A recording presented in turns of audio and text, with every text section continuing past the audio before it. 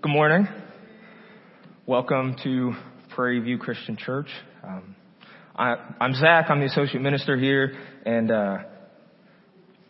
man, Ben, you preached a better sermon than I think I've got prepared in 5 minutes. So that was great. It's fun to sit in the back of the room and see the kids from a different perspective this week, and yeah, I was really encouraged by that. So thank you. When I say infomercial, what comes to mind? I'm guessing that what you see in your head is similar to what I see in mine. There is a man probably speaking loudly, maybe to the point where you are borderline uncomfortable because it seems like he's just yelling at you. But he's not mad. He's just really, really excited, maybe a little like me, to tell you about some wonderful product. Then after yelling at you for, 20 or 60 seconds, he proceeds to perform several spectacular, if not downright bizarre, demonstrations of the effectiveness of whatever product he's selling. All the while he has continued to shout, "It's the world's best cleaner. It is the most absorbent towel. It is the world's stickiest tape. You have to have it. Call now." The salesman is determined to convince you of whatever product it is. He's determined to convince you of its value. He is a brand ambassador. He is commending the product to you with his enthusiasm and his demonstrations. Now, whether or not you have ever bought something as the result of an infomercial, I think we can all agree that nobody would buy a product that was proven, that was shown to be ineffective by a salesman who didn't believe in the product. If that fantastic cleaner doesn't go on that wine stain on your carpet and lift it right out, and that salesman doesn't really seem to think that it will, you're not going to buy the cleaner. In fact, that commercial is never going to make it to air because it would be such a disaster. As we look at 1 Timothy this morning, I want us to consider how Paul advises the church to avoid a similar disaster. See, the church and the individual Christians that make it can either commend or condemn the gospel with their conduct. If the church is the people that Jesus has saved, if they're the people that Jesus is shaping, we might say sanctifying, then how do our lives, both individually but also collectively, reflect on the King we claim to follow? Does your life demonstrate or deny the gospel? What about our conduct together as a church? Are we commending the gospel to the world, or are we condemning it? This is Paul's concern in 1 Timothy 5 and 6 this morning, and it will be ours as well. Before we jump into the text, let's go ahead and pray. Dear Heavenly Father, thank you that you have given us your Holy Spirit. That as I come up here with a week of preparation and whatever abilities and gifts you might have given to me, that ultimately I can rely on you and the Holy Spirit to work not only in me, but on each one of us individually and us together as your church. That is my prayer this morning, God, that you would use me as your instrument, that you would pour out your Holy Spirit, that you would encourage us, convict us, shape us into a church that would commend the gospel, a church that brings honor and shines light on the gospel and on our Lord Jesus Christ. I pray for our time moving forward in this, that we would be attentive to your word, that what I say, I would say clearly, that we would be as free from distractions as we could be amidst what has become normal now. And I just thank you again for your Spirit that empowers us, for your word that you've given to us that we might seek you. But maybe even more importantly than that, God, that you have come seeking us and that you have moved towards us, and it's in response to that we move towards you, and help us to just receive you in humility. It's in Jesus' precious name I pray. Amen. So let's go ahead and turn our attention to 1 Timothy 5, verses 1 and 2. It says, "Do not rebuke an older man, but encourage him as you would a father. Younger men as brothers, older women as mothers, younger women as sisters, in all purity." In 1 Timothy 4, Paul has specifically addressed Timothy's leadership. He is to focus on godliness in his own life, and he's supposed to lead others to godliness by his example. He's not only to publicly proclaim the truth of the gospel, he's supposed to back it up with his life. And so the consistency of Timothy's living is supposed to testify to the truth of his teaching. In verses 1 and 2, in 5, 1 and 2, this theme continues. Timothy's leadership is supposed to be sensitive toward the individuals he is leading. Older men, older women, and younger women are all to be treated differently. Granted, there should be lots of overlap, love, kindness, patience, graciousness, but there are still meaningful differences. Now this topic, as the other topics that I will cover this morning, it could be a sermon unto itself. But if I may just say briefly this morning that we commend the gospel by respecting the God-given differences among us. There is a line of thinking that suggests that any kind of difference is necessarily a difference in importance and value, because we believe that the Bible teaches, and we believe that a man can pastor a church, but a woman cannot. Well, we must be saying that man is better than woman. But that's just simply not the case.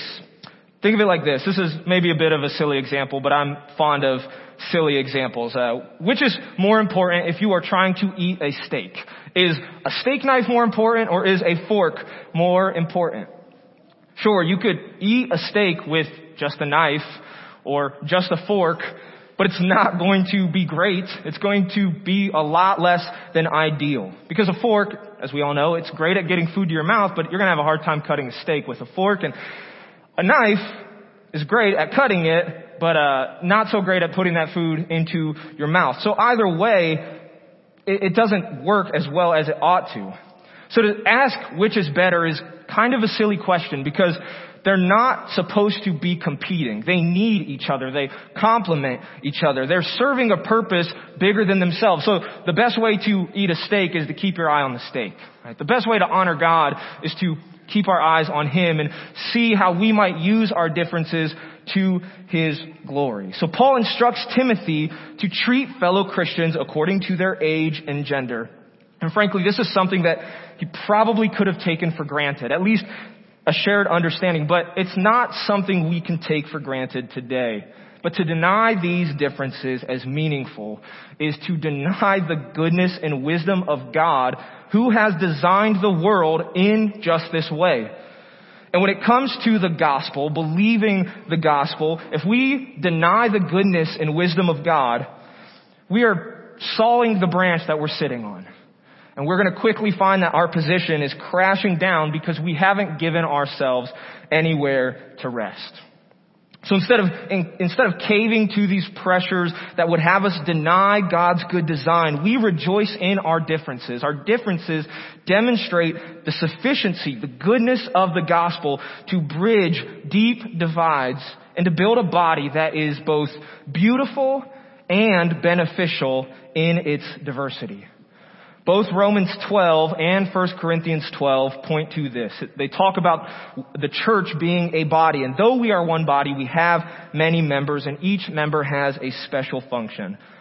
So the gospel creates a beautiful and beneficial diversity among us. So we commend the gospel by respecting those God-given differences. We can further commend the gospel by showing and not exploiting generosity. So let's move ahead into 1 Timothy 5 verse 3. This is a bit of a longer section, so it might be helpful if you are really following along. Honor widows who are truly widows. But if a widow has children or grandchildren, let them first learn to show godliness to their own household and to make some return to their parents. For this is pleasing in the sight of God.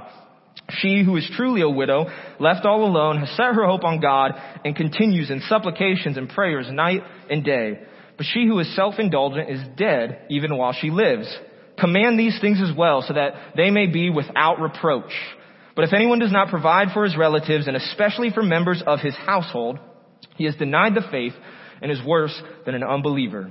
Let a widow be enrolled if she is not less than 60 years of age, having been the wife of one husband and having a reputation for good works. If she has brought up children, has shown hospitality, has washed the feet of the saints, has cared for the afflicted, and has devoted herself to every good work. But refuse to enroll younger widows, for when their passions draw them away from Christ, they desire to marry and so incur condemnation for having abandoned their former faith. Besides that, they learn to be idlers, going about from house to house, and not only idlers, but also gossips and busybodies, saying what they should not. So I would have younger widows marry, bear children, manage their households, and give the adversary no occasion for slander. For some have already strayed after Satan. If any believing woman has relatives who are widows, let her care for them. Let the church not be burdened, so that it may care for those who are truly widows. Let the elders who rule well be considered worthy of double honor, especially those who labor in preaching and teaching. For the scripture says, you shall not muzzle an ox when it treads out the grain, and the laborer deserves his wages. Again, that's a big text, and people have spent books writing about what's in there. But for our purpose this morning, we demonstrate Christ's power, his unifying power, in how we care for others who belong to Christ. In the first century, a widow who was truly a widow, that is, a widow without any family at all, would have had severely limited economic opportunities. And so the church had and continues to have a responsibility to care for one another materially, financially.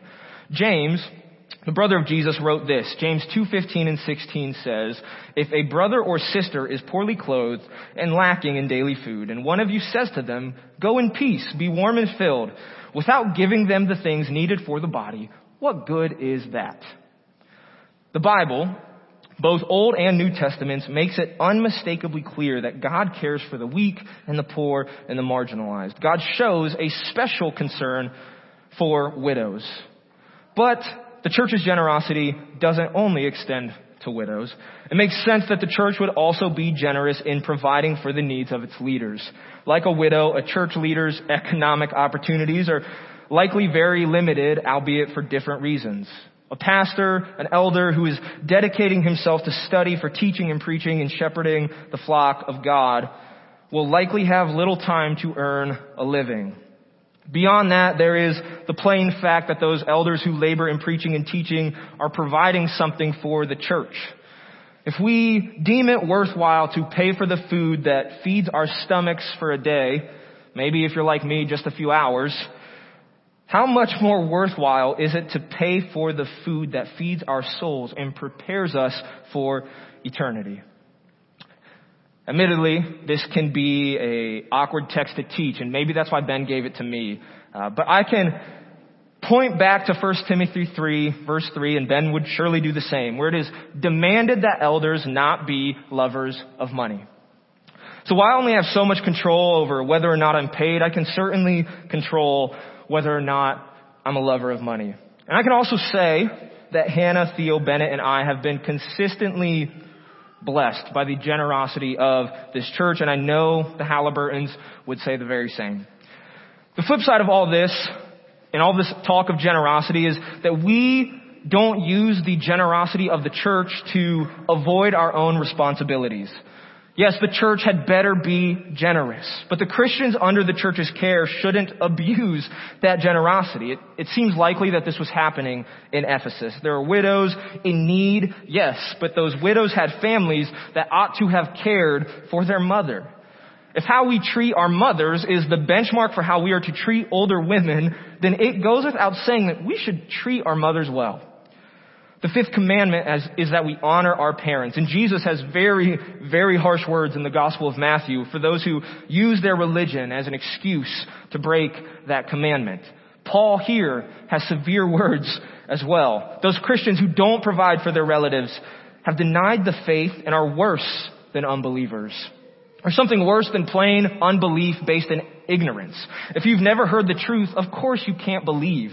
But to hear the truth and to deny it is another animal altogether. Ultimately, however we must not exploit the church by neglecting our responsibilities, because the church can pick up the slack. Another way we can exploit generosity is by acting as though we are entitled to it. We should not expect people to help us for free, to serve us at no cost because we're fellow Christians. A pastor shouldn't preach to earn a paycheck. A friend shouldn't lend a hand in hopes of getting paid. But whether the help is in preaching, mowing the grass, cooking a meal, watching your dog, fixing your car, whatever it might be, we must always be mindful that the laborer deserves his wages. Yes, our service to one another is and ought to be a gift. But that doesn't mean money should never change hands between brothers and sisters, that we shouldn't be generous back to those who show us generosity. So we must not exploit our generosity because it condemns the gospel. How powerful can the gospel be if it doesn't even compel families to care for themselves? How powerful can the gospel be if it doesn't keep us from taking advantage of one another for selfish gain? Far be it from us, whether individually as Christians or collectively as Prairie View Christian Church, as part of the church, to neglect the needs of those among us or to abuse the generosity of our brothers and sisters in Christ. So first, we commend the gospel by respecting our God-given differences. Second, we commend the gospel by giving and receiving generously, that is, without abuse or exploitation. And third, we commend the gospel by taking sin seriously. So let's pick up in verse 19 through verse 25. It says, "Do not admit a charge against an elder except on the evidence of 2 or 3 witnesses. As for those who persist in sin, rebuke them in the presence of all, so that the rest may stand in fear. In the presence of God and of Christ Jesus and of the elect angels, I charge you to keep these rules without prejudging, doing nothing from partiality. Do not be hasty in the laying on of hands, nor take part in the sins of others. Keep yourself pure. No longer drink only water, but use a little wine for the sake of your stomach and your frequent ailments. The sins of some people are conspicuous, going before them to judgment, but the sins of others appear later. So also good works are conspicuous, and even those that are not cannot remain hidden." Again, I feel like I need to say that there is so much here. There's so much more than I can give a few minutes to this morning. And that's why people have spent lifetimes, centuries studying the Bible, because the depth of the truth there. But as individual Christians, for us this morning, as individual Christians, and again, together as the church, we need to call sin out where we see it. Not out of bitterness, not out of hostility, not trying to hurt that sinner, but with a generous love that trusts in the power of God to stare sin in the face and defeat it. See, we demonstrate Christ's power over sin by facing it head on rather than sweeping it under the rug. If the gospel is a message of salvation and sanctification, it does us no good to pretend that sin and evil don't exist. Sin and evil are the very reason for the gospel. It is because of sin, it is because of evil that we are saved and that we are being sanctified. But when we act like sin isn't a big deal, or we conceal it because we're afraid of the consequences, we implicitly deny the power of the cross, the power of Jesus Christ over sin. Far too many churches and Christian organizations mishandle sin and scandal because they are more concerned with protecting their reputations than the actual truth. They trade short-term gains for long-term losses. And in many ways, it makes sense. Who among us doesn't try to hide their sin? Who among us wants to be exposed? Yet the message we proclaim, the gospel that we preach, is that sin and evil don't have the last word. They've been made powerless, and so we can face them head on. David did not defeat Goliath by convincing himself and everyone around him that Goliath wasn't actually a problem, that he wasn't actually a giant, that he wasn't actually a real mighty warrior. Instead, David stepped up, trusting in God's strength to face Goliath head on and deliver him. Sin is a real problem, and we are weak and helpless on our own. But the mighty God of David is the same God who has worked out our deliverance from sin through the death and resurrection of Jesus Christ. So we take sin seriously. We call it out, not so that we can be right and someone else can be wrong, but so that we can show that we believe in a God who has overcome sin, who has overcome the world. The gospel is a message of redemption, sinners being restored by the God of love and life. A caution, however, is warranted from this text. Not every sin needs to be marched in front of the congregation. We all sin. 1 John says that anyone who denies sinning is a liar. This is for those, particularly leaders, who have made a habit of sin, who are not fighting sin, but have given it a foothold in their lives. These are the people that we must most seriously rebuke so that all might see the seriousness of sin. Another thing is we need to guard against false accusations. The fall of a Christian leader is a devastating thing.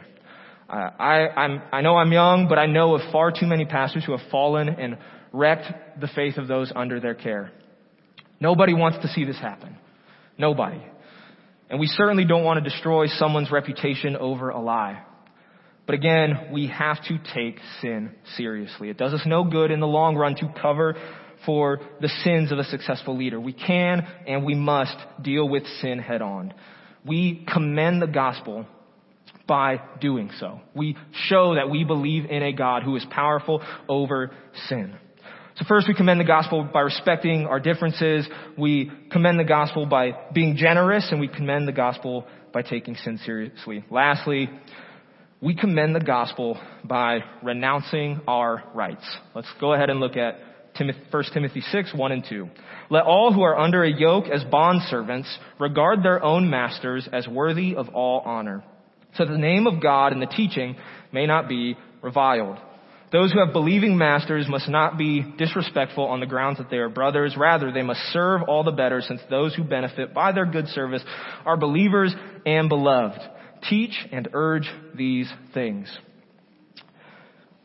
I have struggled with what to make of these verses this week. We rightly think of slavery as a terrible evil. Here, Paul doesn't say oppose slavery and fight for your freedom as a dignified image bearer of God. Instead, he essentially says be a good slave, be good to your master, especially if he's a Christian. How can this be possible?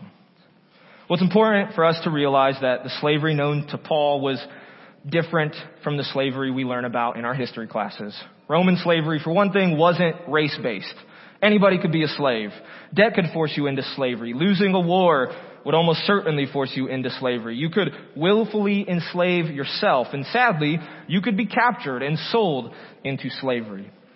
This is what happened in the transatlantic slave trade with which we are all most familiar, and it is this form of slavery in particular that the Bible very clearly condemns earlier in 1 Timothy and in Exodus 21. In fact, the punishment for this crime is death. So for Paul, there are some forms of slavery that were unconscionable. They were totally immoral and repugnant to God. So for whatever uncertainties we might have when we come to a text like this, we can be completely certain that Paul would have opposed slavery as we know it. And this is why Christians historically led the charge on ending slavery. They recognized, along with Paul, that no human being can be reduced to a piece of property. Even still, Paul isn't advocating here for the outright abolition of slavery. And the reason is one that can be awfully hard for our modern ears to hear. At the very beginning of Romans, Paul refers to himself as a slave of Christ. In Romans 6, he talks about salvation in terms of being slaves to righteousness. In 1 Corinthians 7, 22 and 23, where we see the word bondservant, it might be better to translate it as slave. It says, for he who is called in the Lord as a bondservant is a freedman of the Lord. Likewise, he who is free when called is a bondservant of Christ. You were bought with a price. Do not become bondservants of men. As I said, that word bondservant should probably be translated as slave, but it's not. In most English Bibles, avoid the word slave because of the terrible associations we have with that word. But we who were free when called, which is every single one of us in this room who is a Christian, we are slaves of Christ. And you were bought with a price. Moving forward, Galatians, Paul again calls himself a slave of Christ. In Philippians, he refers to himself and Timothy, this Timothy, as slaves of Christ. James calls himself a slave of Christ at the beginning of James. Peter calls himself a slave of Christ at the beginning of 2 Peter. Jude, well, you know what I'm going to say. He calls himself a slave of Christ. And John is called a slave of Christ in the book of Revelation. We are rightly concerned with human dignity and how it is expressed and respected through freedom and rights and slavery. But there is something more dignifying than our personal freedom. There is something far more dignifying than political rights or having a voice. And it's that God the Son, the image of the invisible God, the firstborn of all creation, who made all things were made through him and for him and by him. He humbled himself into the form of a servant. He came not to be served, but to serve and to give his life as a ransom for many, for you and for me. What is more dignifying than knowing that the God of the universe thought it worthwhile to suffer for you? What is more dignifying than knowing you belong to Christ? Now, that's not to say that Christians ought to accept slavery. I definitely don't want anyone hearing me say that. Of course not. These very verses give us the principles we need to oppose slavery. We are to care for others, especially the weak and vulnerable. We are to show generosity and never abuse it. We are to take sin seriously, to call it out wherever it rears its ugly head. But we are also called to serve in spite of ourselves. Jesus Christ did not come to be served, but to serve. And his disciples must do the same. In Mark 10, verses 43 and 44, Jesus says, "Whoever would be great among you must be your servant, and whoever would be first among you must be slave of all." We do not live our lives looking for ways to exercise our rights and freedoms, bending other people to my wills and my desires. We are bound to one another in love, to serve one another. That is the call of Christianity. And it is inherently opposed to any notions of slavery that would oppress and abuse another human being for selfish gain. We are instead called to enslave ourselves in love to the service of the Lord Jesus Christ and one another. And as we serve one another, no one ought to be left behind. Nobody's forgotten, nobody's abused, nobody's oppressed or manipulated. And this is only possible because the master we serve is perfect. He's perfect in love and perfect in justice.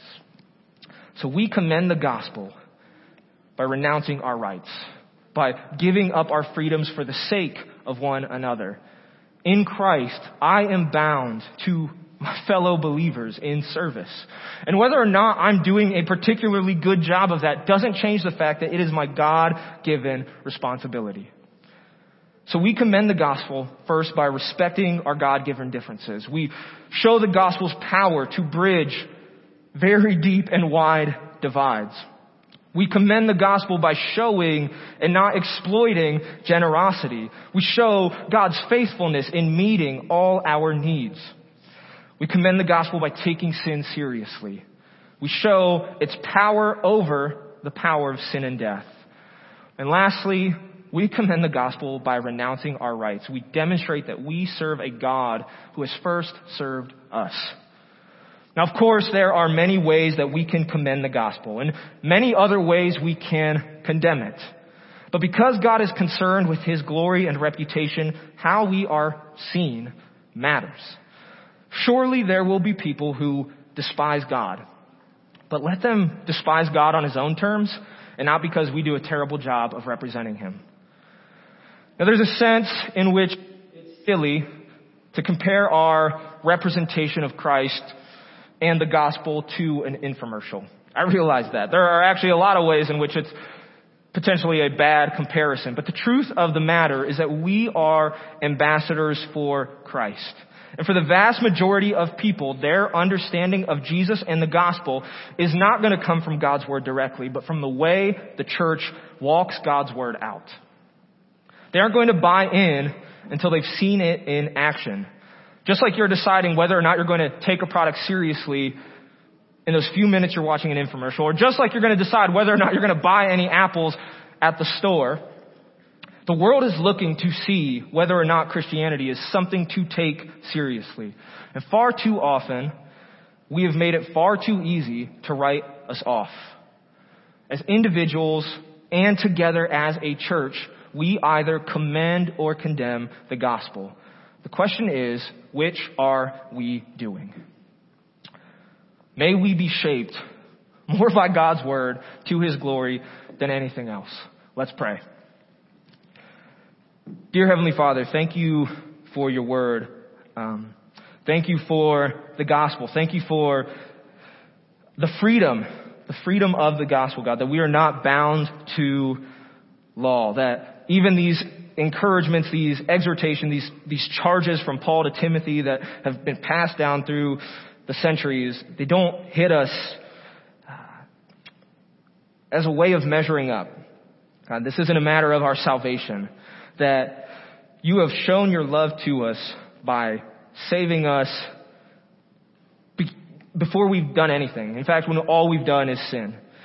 And it's in our sin you save us. And so as we come to these kinds of passages, and if we are convicted, if we're looking at ourselves, if we're wondering whether we measure up, we know that it's never a matter of measuring up for our salvation, but only because of your love and hopefully our own love for you. As Mark said earlier, it's not that we have to, it's that we get to. It's that we have been saved by you, such a great God, and that we would, in the joy of being saved, in the joy of knowing you and being known by you, that we would let that joy overflow and be seen by other people, that they might come to share in that joy. I pray that is our heart, that any guilt or pressure that we would put on ourselves, that I would put on myself coming out of something like this, isn't a matter of my salvation, isn't a matter of our salvation. God, thank you for your word. Again, thank you for the strength that you give us. Thank you that when we come to these kinds of passages and we maybe get the sense that we aren't measuring up, there are things we could do better, that once again, that your love for us as our Heavenly Father isn't determined by what we do. It's determined by what's been done for us. And that's, you have made us your sons and daughters. You have already called us your children. And we thank you for that. It's in Jesus' precious name I pray. Amen.